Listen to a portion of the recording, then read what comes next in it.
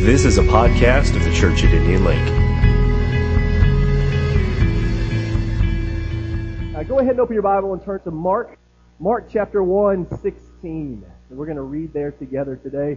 As Jesus walked beside the Sea of Galilee, he saw Simon and his brother Andrew casting a net into the lake, for they were fishermen. Makes sense. "Come follow me," Jesus said, "and I will make you fishers of men." At once they left their nets and followed him. When he had gone a little further, he saw James, son of Zebedee, and his brother John in a boat, preparing their nets. Without delay, he called to them, and they left their father Zebedee in the boat with the hired men and followed him. Let's pray together. God, we thank you so much that you are speaking to us today. Even though it may not even be through words, God, you are speaking through your Holy Spirit to our lives, and we just want to open ourselves up to hear what you have for us. We thank you. In Jesus' name we pray. Amen. I enjoy fishing. When I say that with followed by, I don't fish very much, maybe once in the last 2 or 3 years, but I enjoy fishing, and because I don't fish much due to time and availability, I haven't invested a lot in my fishing equipment. Sad. Real sad equipment. It's passed down from my dad, who is an avid fisherman. He really enjoys sinking a lot of time and money into his fishing gear, and he studies it, he watches shows, and it's a huge hobby for him.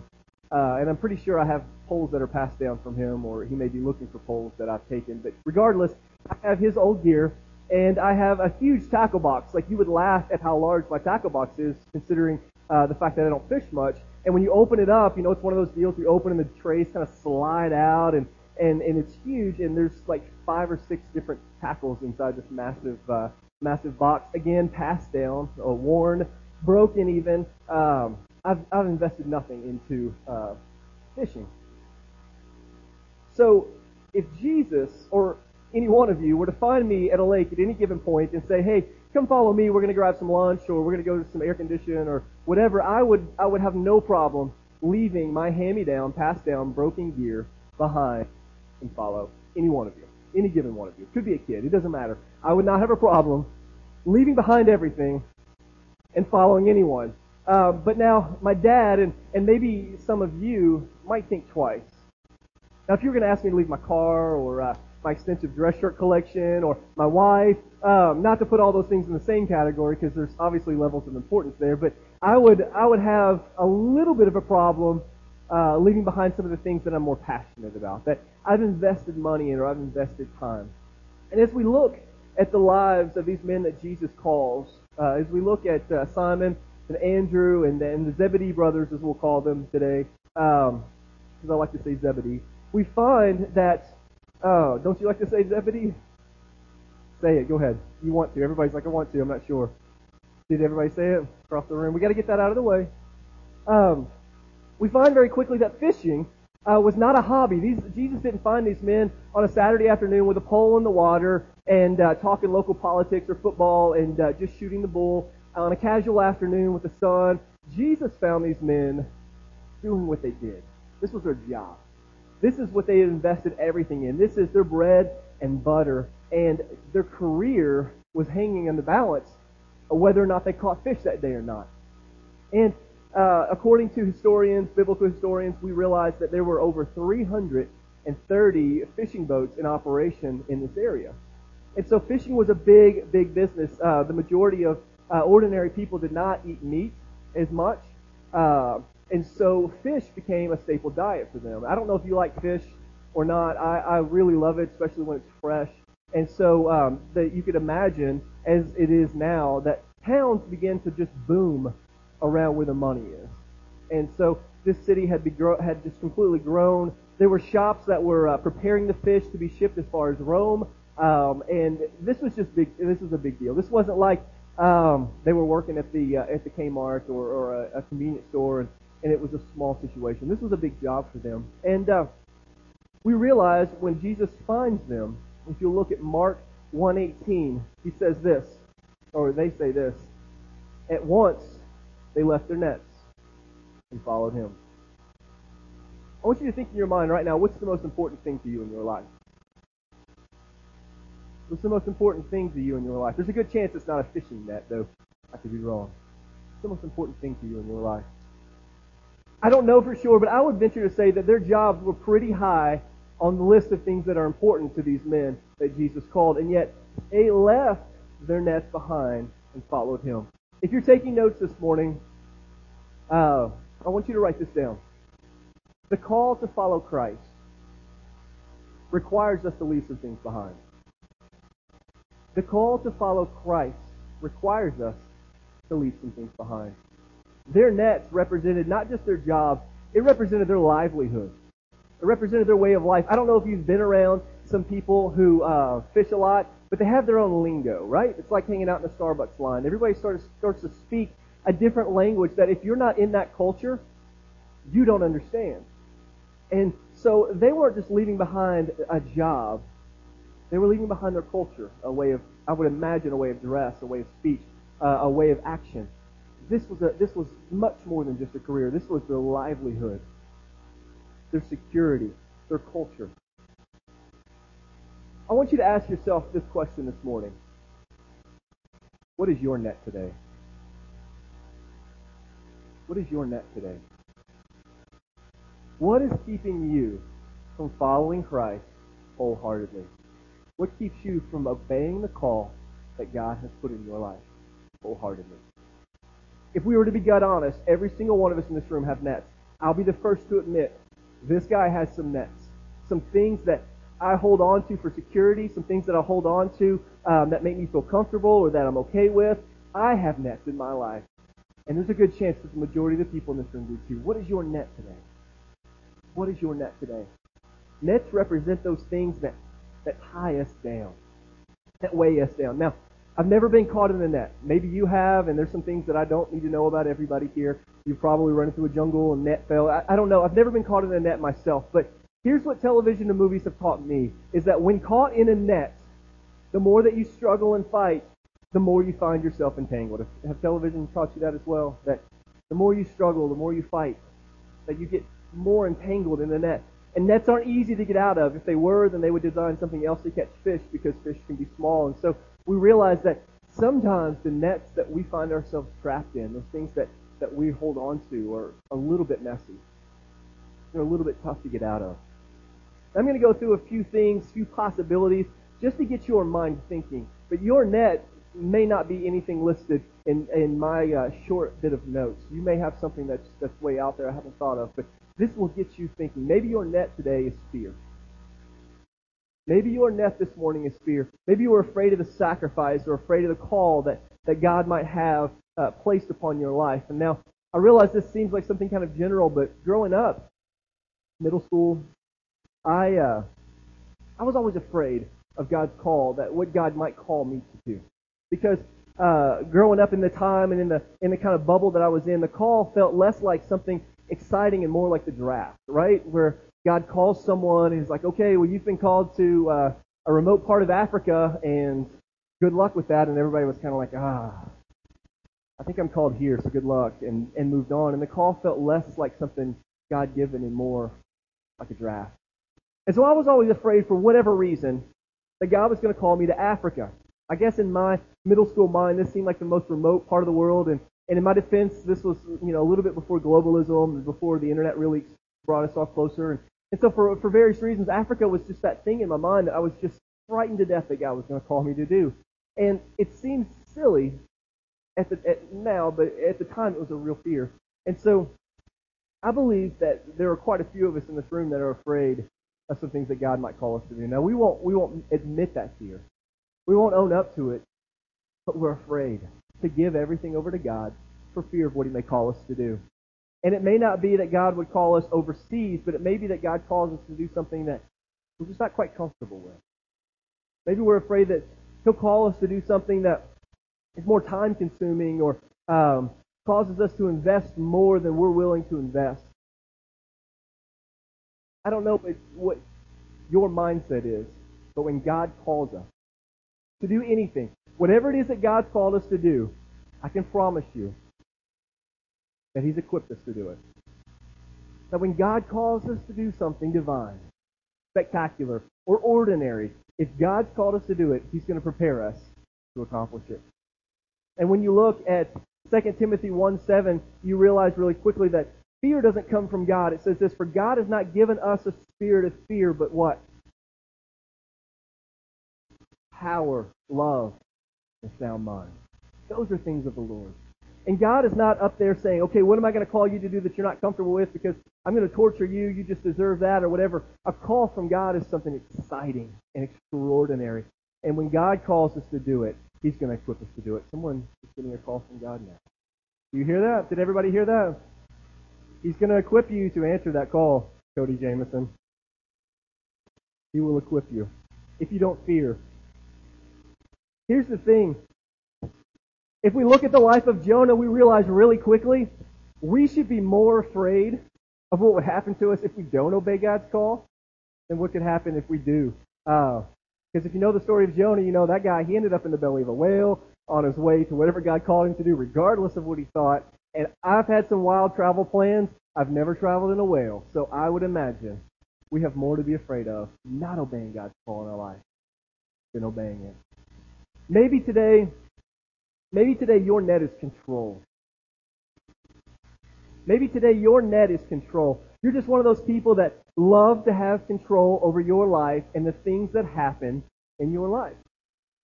And in a lot of ways, there's nothing wrong with that. In many ways, and my wife, if she had a mic, would probably give you some detailed examples. In many ways, I find myself falling into this category. That control is something that I really like just because I like the predictability of the things that I've set up in my life. And I like to be able to have say over what goes on day to day, and I like that routine. And maybe you're the same way. Maybe your net is just simple control over your destiny, over your future. And you like to have say. In Luke 17:33, it says this, and this goes against absolutely everything we've ever been taught. This goes against everything that we've ever come to believe. This goes against everything that we know to be true and right with our world. It says this, "Whoever tries to keep his life will lose it." That doesn't make sense. Whoever tries to keep his life will lose it, and whoever loses his life will preserve it. It doesn't make sense. And if you're the type of person that loves control and you find yourself juggling all of these things and you're trying to keep everything afloat, and I think spinning plates is a better analogy. I like the thought of us holding plates and on sticks and spinning them. And at some point you just find yourself tired and weary of controlling and managing everything. And to be honest, we take on way more than we're able to hold.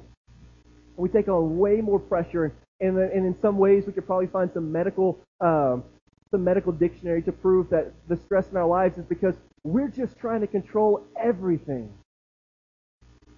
And to be honest, we find some huge relief in just relinquishing control to God. Now, I don't mean drop your job and sit on the couch and live off popcorn and 7-Up and just watch whatever television show comes on. I'm not talking about laziness and just abandoning all thought processes whatsoever and just kind of work through your life like a zombie. I'm talking about legitimate relinquishing control legitimately and right.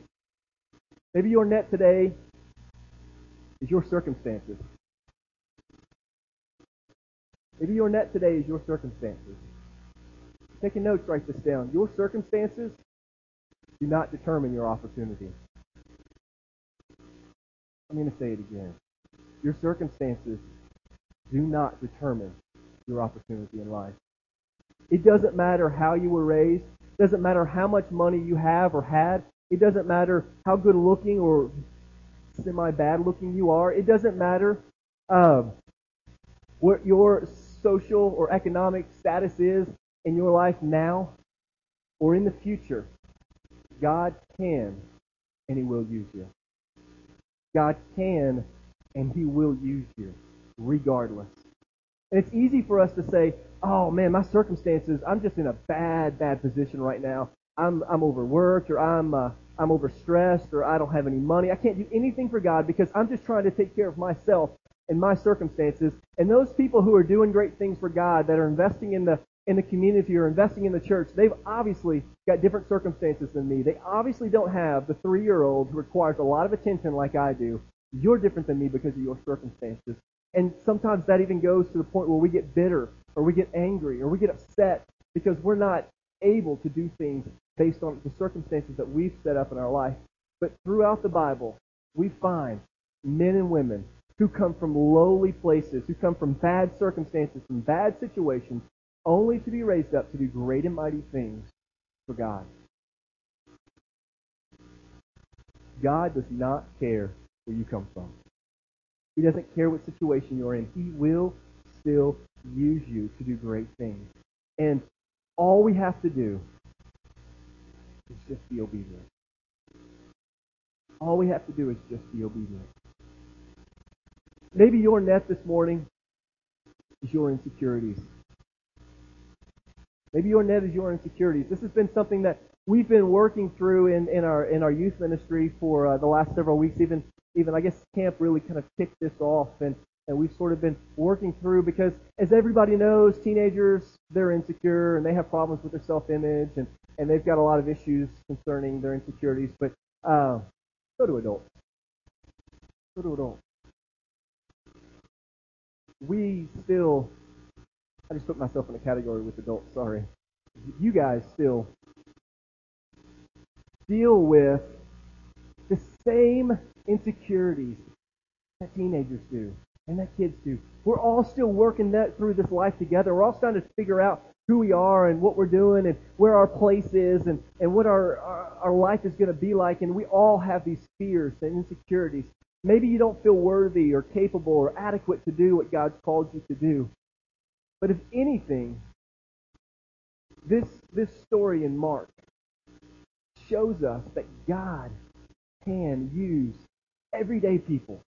Look at this with me, if you will.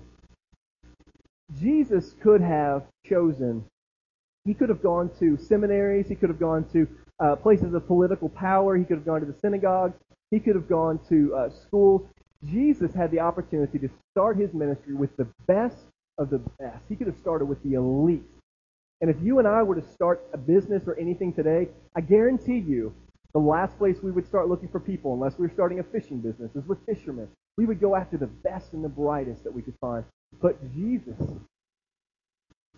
went a completely different direction and found him some fishermen. Now, not just any fishermen, because there were over 300 boats in operation at the time. If, and I don't know this to be historically accurate at all, but I would just think in my mind 3 people per boat would be a comfortable situation. If 3 people were in a boat with over 300 people, simple math tells us over 900 possibilities are available for us for Jesus right there on the shores of Galilee. But he chose these men for a reason, and for a time, and for a purpose. And God is choosing you right now. He's choosing you right now. And inside all of us, there's this hidden voice that speaks that says we're insignificant, that we're not going to be able to do what God's called us to do because we weren't trained in a theological seminary, or we don't know the Bible that much, and we really beat ourselves up because we don't read the Bible as much as we should. And God's never going to use a simple person like me because I'm insignificant and there's nothing extraordinary, creative, or unique about me. But listen to this. God's call on our lives is not based on our ability. Thank God. His call upon our lives is not based on my ability. If so, I'm not sure what I'd be doing. God's call is not based on my ability or yours, but it's based on our willingness. Our willingness. That's it. We just have to be willing to obey God's call. That's it. Now, obedience is costly. It's easy to say, okay, well, I just have to be willing and obedient. And as my 3-year-old teaches me every single day, multiple times, obedience is difficult. It's costly. It's much more difficult than we think when we start to get into it. I promise you, I would much rather be up here talking to you about the favor of God and all the blessings that He wants to bestow upon us. And if we were all to be honest, we would all rather hear how much God wants to bless us and all the cool things and gadgets God wants to give us for being obedient. But the bottom line is, obedience is costly. Obedience is costly. And Simon, Andrew, James, and John left everything they had, their business, their family, everything familiar, comfortable, and safe. But listen to this. Following God is not about being safe or comfortable. We've been lied to.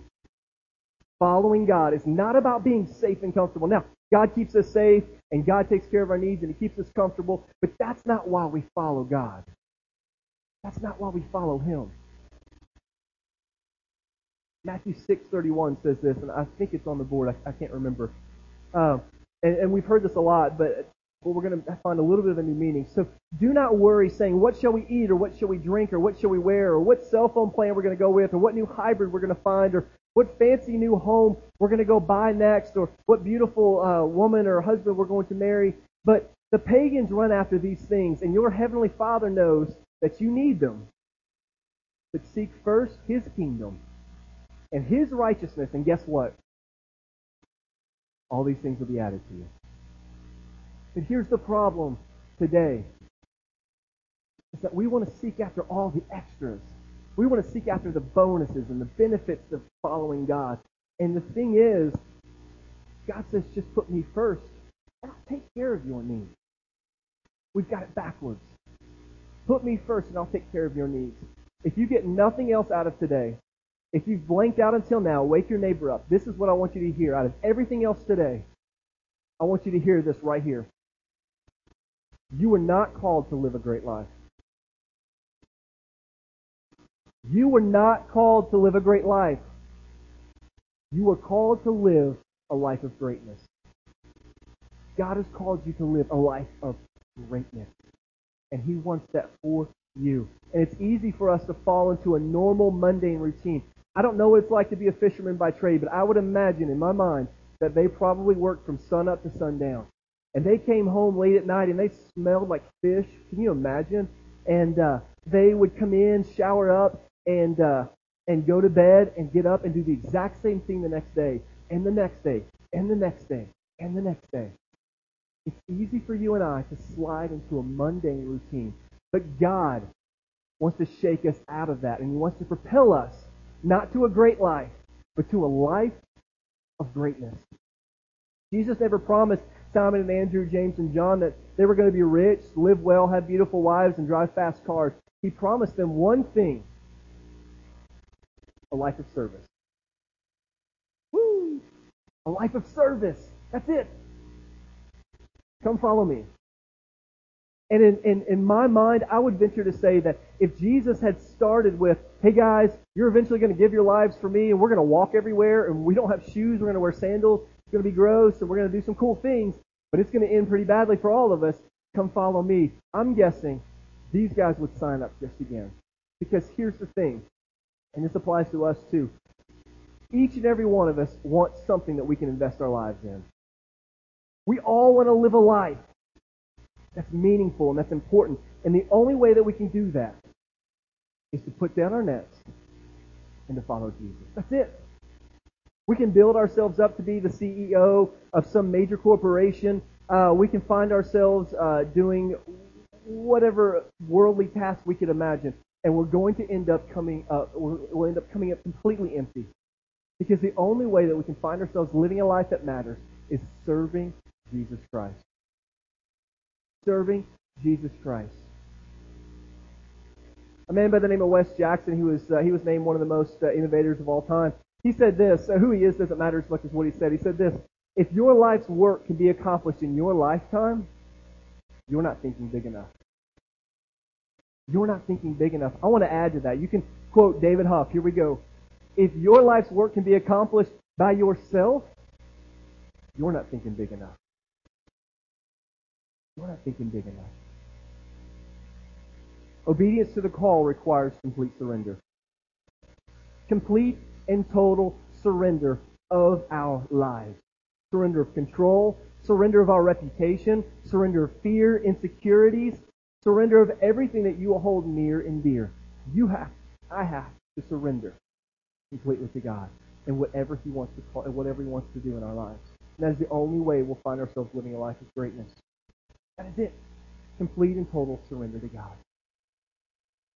God wants you to live a life of greatness.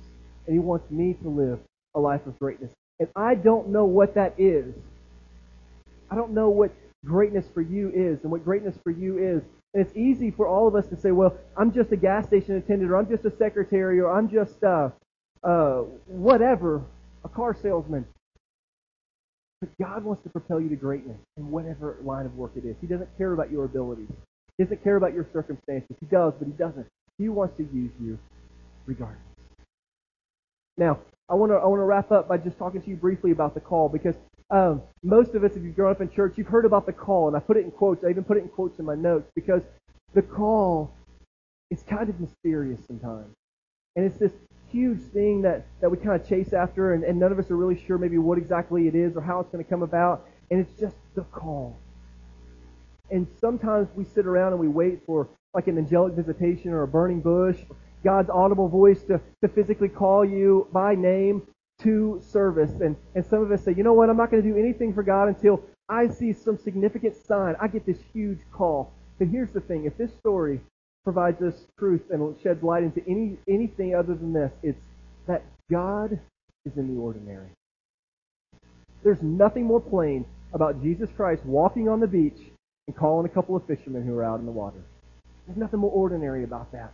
And though God is in these great, huge things, He's also in the day, every day, the here and the now, the right this second. And in your life, He's present. These men did not receive the call in a church service or a camp or some kind of a Bible study or prayer meeting. They were working, doing what they do. They were just working. And Jesus comes up and calls them. James and John, they weren't just working. They were preparing their nets for the future.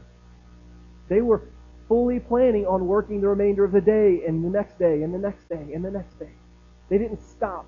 And a lot of times we find people waiting on the call, stop everything. But let me tell you, God is going to find you where you're at, no matter where you're at. He's going to find you where you're at. And I want to add to that and say that God's called each and every one of us already. The Great Commission, if nothing else, has already commissioned each and every one of us to pick things up and go after those that are lost, baptizing them and discipling them. We are all called.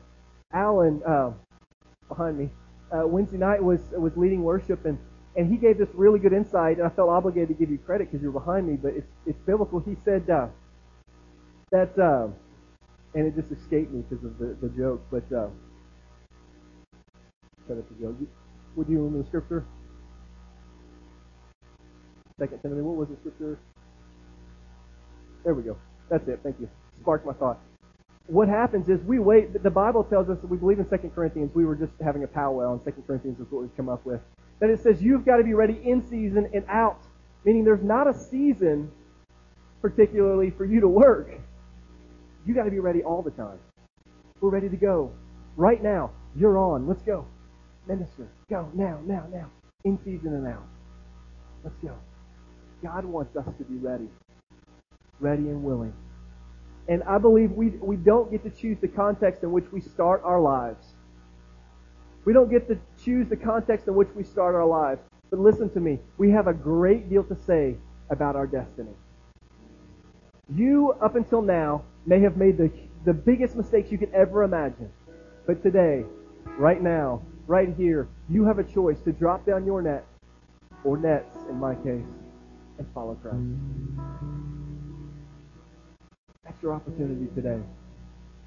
And if you want to live a life that counts, if you want all of hell to remember the day that you walk this earth, then you have to be willing to drop everything and follow God.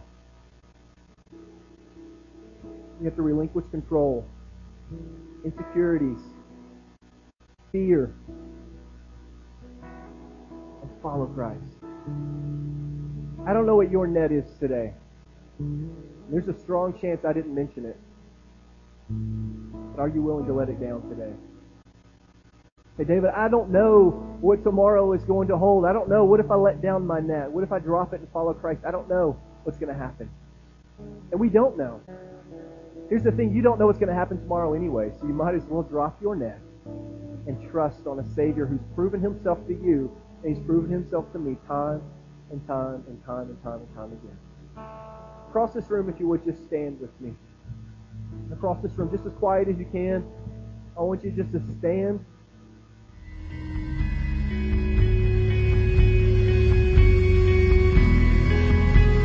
This has been a Church at Indian Lake podcast. Be sure to check out IndianLakeChurch.com for all updated news and information.